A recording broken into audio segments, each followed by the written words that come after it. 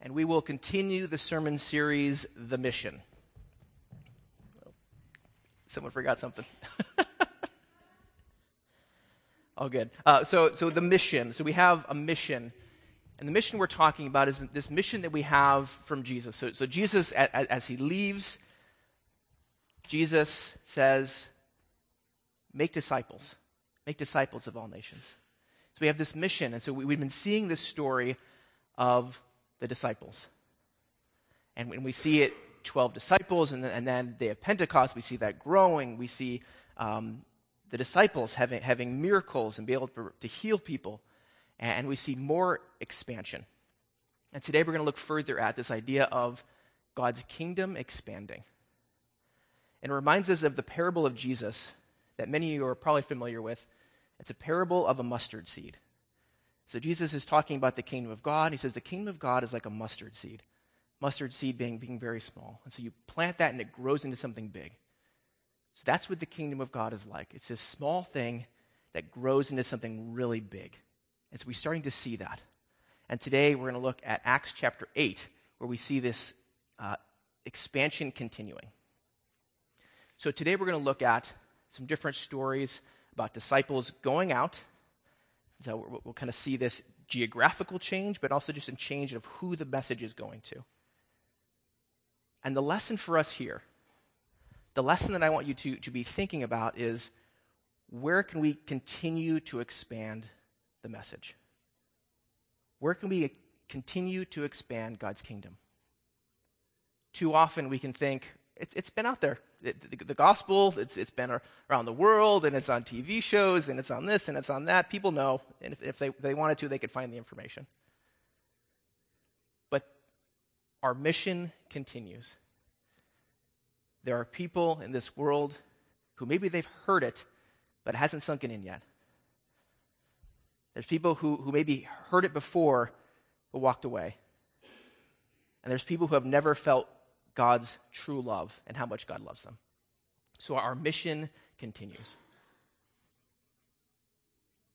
And as we go through the scriptures, especially as we go through stories like this, we read stories about the disciples, about Jesus, not because we want to do the exact same thing, but we want to understand the principles. What did they do? How did they go about doing it? What are the principles there we can learn? And then how can we apply it? So today we're going to look at several stories. And so each story, I'll read a few verses, and we'll pause and we'll reflect. What did we learn from this? What did we see people doing? And then how can we do the same? And again, this is about expanding God's kingdom. So where we left off last week, we had people appointed to help the widows. And so you have kind of a more church structure there. And then you have Stephen, who goes in front of the council and has this long speech about the history of Israel. And now you have the Jewish leaders being really upset. So upset that they take him out of the building and they stone him to death. And that's where we pick up the story, right there. And then, so Saul is there. And Saul approved of his execution. We'll talk more about Saul next week. But Saul was there, approved of his execution. And there arose on that day a great persecution against the church in Jerusalem. And they were all scattered throughout the regions of Judea and Samaria, except the apostles. Devout men buried Stephen and made great lamentation over him. But Saul was ravaging the church and entered house after house. He dragged off men and women and committed them to prison. So we see opposition growing. And so we've seen a few chapters ago, the Jewish leaders were telling Peter and John, hey, stop this preaching stuff.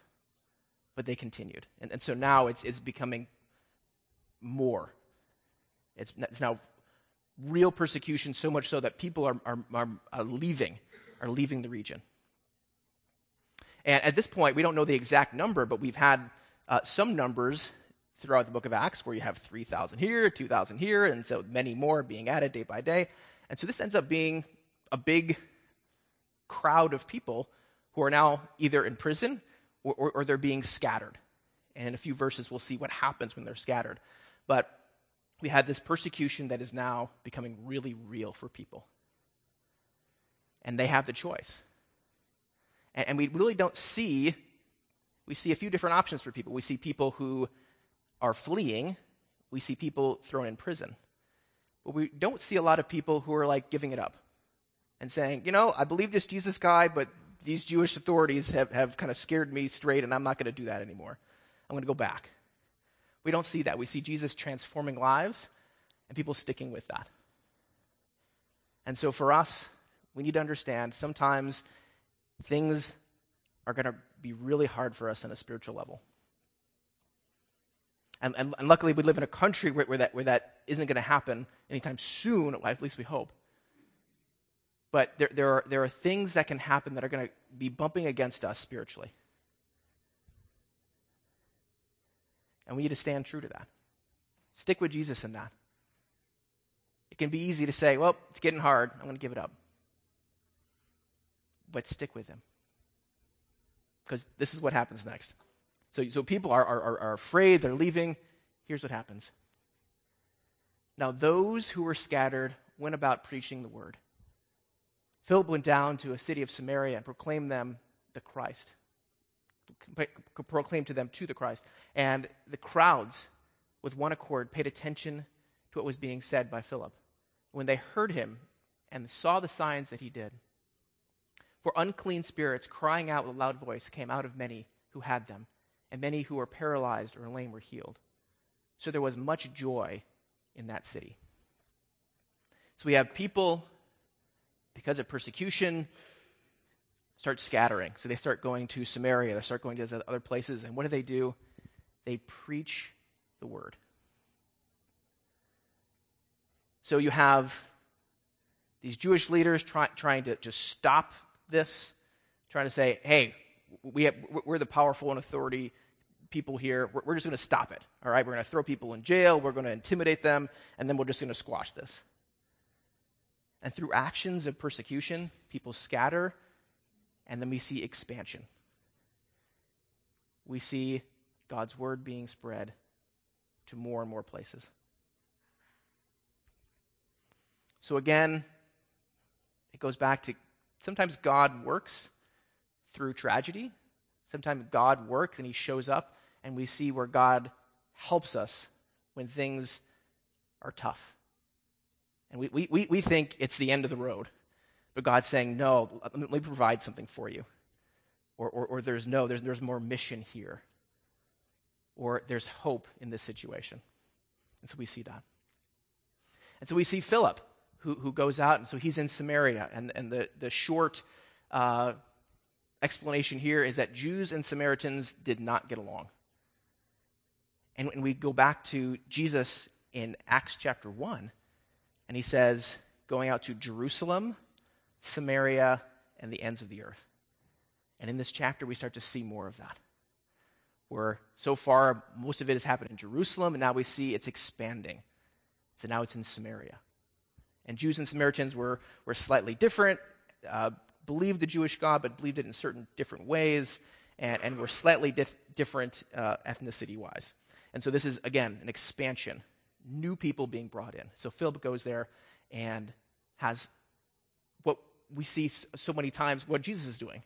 So different signs there, casting out unclean spirits, and paralyzed and lame healed. And so we see again and again what Jesus did, the disciples doing the same thing. And it sounds so familiar to us because we see that in the Gospels. When Jesus does it, and then here Philip does it.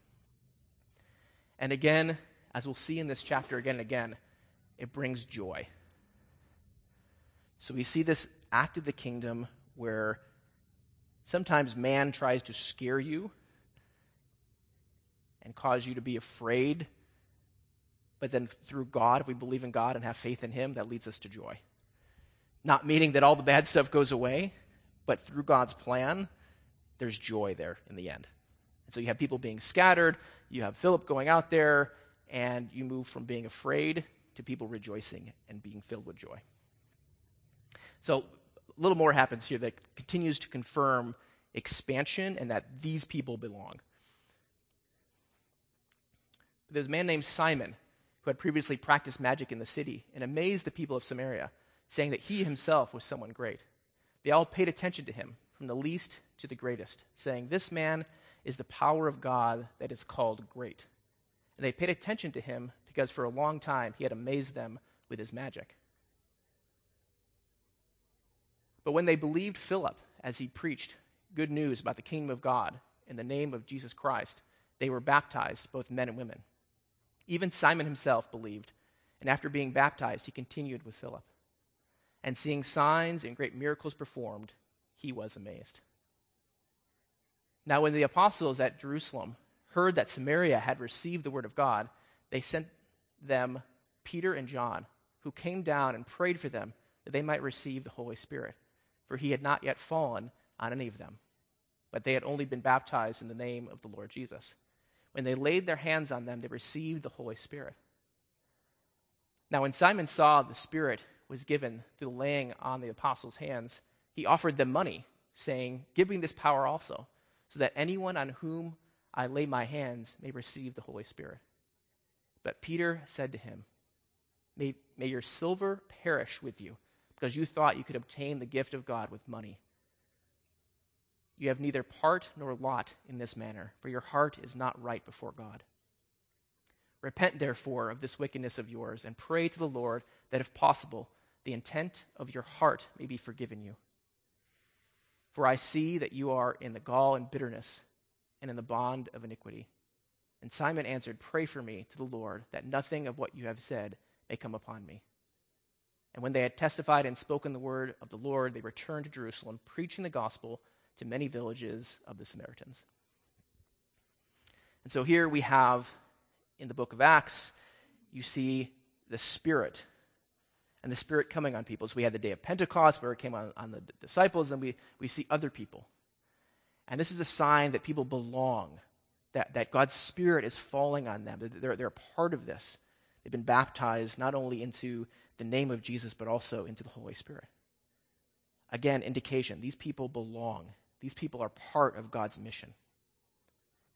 And you see Simon the magician, who believes, but has this misguided notion that he wants to buy the power of the Holy Spirit.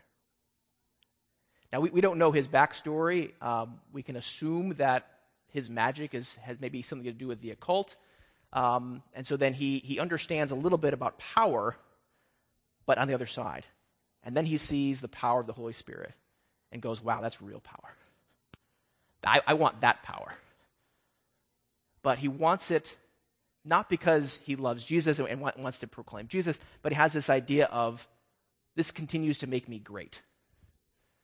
That I feel like he's the person who likes the attention. He's able to do these miracles. He has all these people paying attention to him. And then Philip comes and has more power than he does. And he's intrigued by that, but his heart isn't in the right place. Now, at the end of the story, we think he's getting there. I really hope that he did. But he's confused by that. And what he's confused by is that he doesn't understand that the Holy Spirit is invaluable. You can't put a price tag on that. There's not enough money in the world that equates to that. And so it cheapens it if you say, even if the biggest sum you can think of and say, I'm going to put that in for the Holy Spirit, it's not enough. So he's misguided in that. This is a message for each one of us.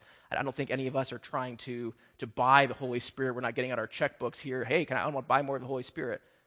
But sometimes we try and purchase more of God through our good works. We try and earn it. We try and say, if I do all these good things, then God's going to love me more. I'm going to get more of the Holy Spirit, or that somehow I'm going to be on the better side of things. And we make these, try to make these little contracts with God saying, well, if I do this, this, and this, can I get this and this? And we try and justify in our own mind that somehow we've earned salvation, we've earned the Holy Spirit, that we've done enough so that we've done some of it. And that's, we get misguided the same way that Simon does. And that we want to have something that we've done to earn it. So for him, it was his own money, so that he can earn it. And for us, we get trapped in that same thing as well. You can't earn it. You just got to accept it. It's a free gift. We just have to accept it. So that God loves each and every one of you. And it's a free gift of salvation, free gift of God's Holy Spirit. And again, that leads to joy. It leads to salvation. So now we get to another story, and this one we'll read and then we'll unpack because there's so many interesting parts with this story. So this is Philip now, who he was in Samaria, and now he's going to be directed somewhere else to talk to a specific person. Now an angel of the Lord said to Philip, "Rise and go to the south, to the road that goes down from Jerusalem to Gaza. This is a desert place." And he rose and went. And there was an Ethiopian, a eunuch, a court official of Candace, queen of the Ethiopians, who was in charge of all her treasure. He had come down to Jerusalem to worship, and was returning, seated in his chariot, and he was reading the prophet Isaiah. And the Spirit said to Philip, "Go over and join this chariot." So Philip ran to him and heard him reading Isaiah the prophet and asked, "Do you understand what you are reading?" And he said, "How can I, unless someone guides me?" And he invited Philip to come up and sit with him. Now the passage of the scripture that he was reading was this: "Like a sheep he was led to the slaughter, like a lamb before his shearer is silent, so that he opens not his mouth. In his humiliation justice was denied him. Who can describe this generation? For his life is taken away from the earth." And the eunuch said to Philip, "About whom, I ask you, does this prophet say this? About himself or about someone else?" Then Philip opened his mouth, and beginning with this scripture, he told him the good news about Jesus. And as they were going along the road, they came to some water. And the eunuch said, "See, here is water. What prevents me from being baptized?" And he commanded the chariot to stop, and they both went down into the water, Philip and the eunuch, and he baptized him. And when they came up out of the water, the Spirit of the Lord carried Philip away, and the eunuch saw him no more, and went on his way rejoicing. But Philip found himself at Azotus, and he passed through, he preached the gospel in all the towns until he came to Caesarea. So here we have a lot of things to unpack, so I'm just going to back it up, and we're going to unpack just the first part and explain who these people are. All right, so you have Philip, and here we have an angel of the Lord. So you have an angel. So in this story, interesting tidbit, I don't know why, we have an angel commanding him at first, and then later on we see the Holy Spirit doing some stuff. So why is it different? Why is there an angel here? Why is it the Spirit later? I don't know. But it's interesting to note. But the thing that we can learn is that when God tells us something, go and do it. Be paying attention. Be understanding. If it's an angel that's telling you something from God, go ahead and do it. If the Holy Spirit, go ahead and do it. That's what we see Philip here. But it's an interesting part of the story. So he goes down, and then there's this Ethiopian eunuch. So let's talk about who this guy is, okay? So Ethiopia, as is listed here, isn't quite Ethiopia as we know it today. This is more of a kingdom that would be in modern-day Sudan. So this would be right below Egypt. So big kingdom, powerful kingdom during this time in history. And so he's also a eunuch. And so a eunuch is someone who is castrated, usually by, the kingdom for a number of reasons. And so this was common practice in ancient Near East cultures, and they did this for a couple of reasons. First of all, kings had their harems, and they wanted people to protect them, but they didn't want guys to protect them who would be sexually active. And so they would castrate them so that they could protect the harem. They also did it for their own protection. And so the idea was the king, he wants eunuchs around him who wouldn't have a chance to build their own family. And so they'd be less likely to try and start some sort of coup or try and get him out of there, because if they became king, they couldn't pass it on to their own children. And so you have a few things there. Now, the term eunuch here, in some way, just refers to a government official. And so we don't know for sure. It can be referred to in both times. So it could be someone who's castrated, could not, but from this passage, I think that it is. But interesting to note that sometimes it's just used to refer to a government official. And then we have Candace, the queen of the Ethiopians. And that's not a name, it's more of a title. And so in the same way that we would look at a leader of Egypt as the Pharaoh, or a leader of Rome, a Caesar, the leader of these Ethiopian people, the queen was the Candace. And the interesting part about their culture is, like some other cultures, they thought that the king was a deity and kind of the son of the sun god. And so in this culture, you had the king who was the god. So he was too good to do anything. So he just kind of relaxed all day. He was the god, and then it was the wife, the Candace, who was then in charge of everything about running and ruling the kingdom. So many women here are like, yes, of course, that's how it works. You have this Candace, and so you have the Candace who's ruling this. And the interesting thing is we have this guy who's from south of Egypt. He is then in Jerusalem worshiping, and we don't know why. Is he someone who's traveling around, maybe part of this job with the treasury, that he's traveling around, maybe making deals or collecting money or something like that, and then he runs into Jewish people and is converted, or part of his journey is in Jerusalem, and so he is converted there, but he's going to Jerusalem to worship. And we see him, and then he's sitting in his chariot, and he's reading Isaiah. Now, we think this is normal practice, but you'd have to be very, very wealthy to own your own scroll of Isaiah. So it's very likely he was in Jerusalem, and he purchased his own scroll. And these of course, are all handwritten, and so very expensive and very valuable. So he's got his own, and he's reading this. And then we see God saying, hey, Philip, get up there. And so Philip is kind of running up to this thing, and it's kind of a funny scene that you have this official, he's in this chariot, you can imagine there's probably other people around him, and then this guy just kind of runs up. It's like, hey, what you reading? And so it's kind of this weird story, and a kind of a weird picture. And again, for us, sometimes God says, hey, go do this. And it looks weird. And we go, what can I do here? Running up to this chariot? They may try and kill me. I don't know what's going to happen. So it seems weird, but God has a purpose. And so sometimes it just takes a little bit of faith and saying, yep, I'm going to go for it. It looks a little weird. I don't understand what God's asking me to do here, but I'm going to go for it. And then you may wonder, well, how did Philip know what he was reading? And it was common practice during this time that whenever you'd read out loud. That's actually more of a modern day thing to read silently. So anybody during this time would be reading. Anytime they'd read anything, they'd be reading out loud. So he's overhearing him reading Isaiah. And then, of course, we are familiar with those verses in Isaiah because we end up reading those a lot around Christmas time, but also around Easter, where we're seeing Jesus being sacrificed here. And so he uses these verses, Philip does, to start. He starts here and explains all of Jesus. Explains who Jesus is. And so in this chariot ride, the Ethiopian says, yes, I believe. And they come across some water and says, I want to be baptized. And it's this great question.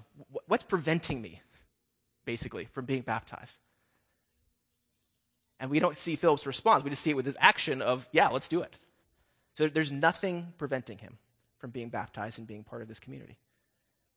So we see this continued expansion of the kingdom. And so we see it in Jerusalem, we saw it with Samaria, and now we see this guy who would be considered for, someone in Jerusalem, almost the ends of the earth, if we're looking kind of beyond Egypt down there, this kingdom. And he's a eunuch that, according to some Old Testament laws, he may not be able to go into the temple, and so there's certain restrictions there because of where he's at physically. He's a different race, from a different nation. But guess what? Can he be baptized? Yes. Is he a part of it? Yes. God was directing Philip to say, this guy, he's part of it. The lesson for us: don't ever think that there's someone out there that, no, they can't be a part of this. Every single person out there is part of this thing. Is part of this mission. You may think, oh, those people they're too far gone. They believe this and this, or they've spent their whole life being an atheist. That I'm not going to waste my time with them. We may put these thoughts in our mind of, oh no, that person is just, it's not going to work, or they're too far gone, or they believe this and this, or they've lived their life in this way, and we think they're kind of outside. Let's pick someone else to have the mission for. But that's not the case. God's mission is for everyone. You think Philip left that morning thinking, yeah, there's going to be some Ethiopian eunuch that I'm going to convert? No. But that's what happened. And so never have anything that prevents you. Always ask God, hey, let me have your eyes for these people. Because everyone is part of this mission. Now, we don't have the scriptures that tell us what happens with this eunuch, but based on kind of church history and church tradition, is that he goes to Egypt and starts planting churches, and maybe even been part of the Coptic church in Egypt. And so he went and started. And that interesting story that he may not have gone back to Ethiopia here, because he has belief in the true Son of God, and if he's trying to serve a king that believes he's the Son of God, it may not have worked out very well. But church tradition has him going in Egypt and starting churches there. And so you see God expanding. And you see Philip obeying God, even though it sounds a little weird. And then you have this eunuch that goes and starts churches. And so one conversation leads to churches in Egypt that may continue to this day. So things expand. And so for us, we want to be continuing that expansion. How many of you, raise your hand if you've done any kind of looking at your ancestry, maybe Ancestry.com, or done some family trees and done some of that research? I've done that. I find that so interesting to go back and you look at, okay, yeah, my great-grandparents, they're the ones that came from the Netherlands, and they came to the U.S., and then lived here, and then you can start tracing it back, and it's so interesting to see that, to see where you're from and where your ancestors lived and what they did. But imagine if we could go back and instead of your family tree, kind of the faith tree of you became a Christian because so-and-so said something to you. And then who was the person for them? And go back and back and back and back. And it goes back to Jesus and the disciples. But imagine this journey of some disciple somewhere talked to someone in this town and started a church. And then that grew, and that became one of your ancestors, or kind of, goes around the world, and maybe in a sense. And so believed, and they told someone else and told someone else. And then eventually it came to you. Just imagine that journey of faith. It's that for the last 2,000 years, things have happened, maybe just like Philip here, where it's miraculous, where God's directing someone somewhere to do something.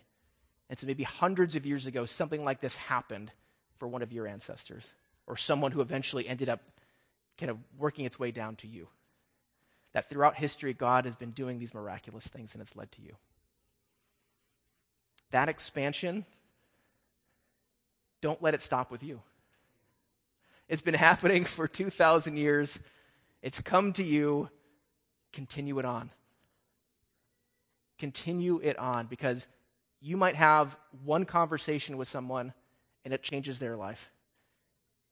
And then it cascades from there, that they end up talking to someone else and someone else and someone else. And by what you do, maybe it was us handing out a bottle of water last week. Maybe that changes someone's mind, and that changes their life and the life of their families and their friends. And generations down the line, thousands of people are changed because of a bottle of water. Don't let that expansion, don't let the kingdom stop with you. Remember, this is a mustard seed thing. It starts so small and then grows. Be that seed for someone else. Continue the expansion. Follow the path here of let's listen to what God's saying, go for it, bring it back to Jesus. We have an opportunity to expand this. Don't think that anyone is excluded from this. Don't think they're too far gone. Continue the expansion and follow the Holy Spirit in that. Please rise.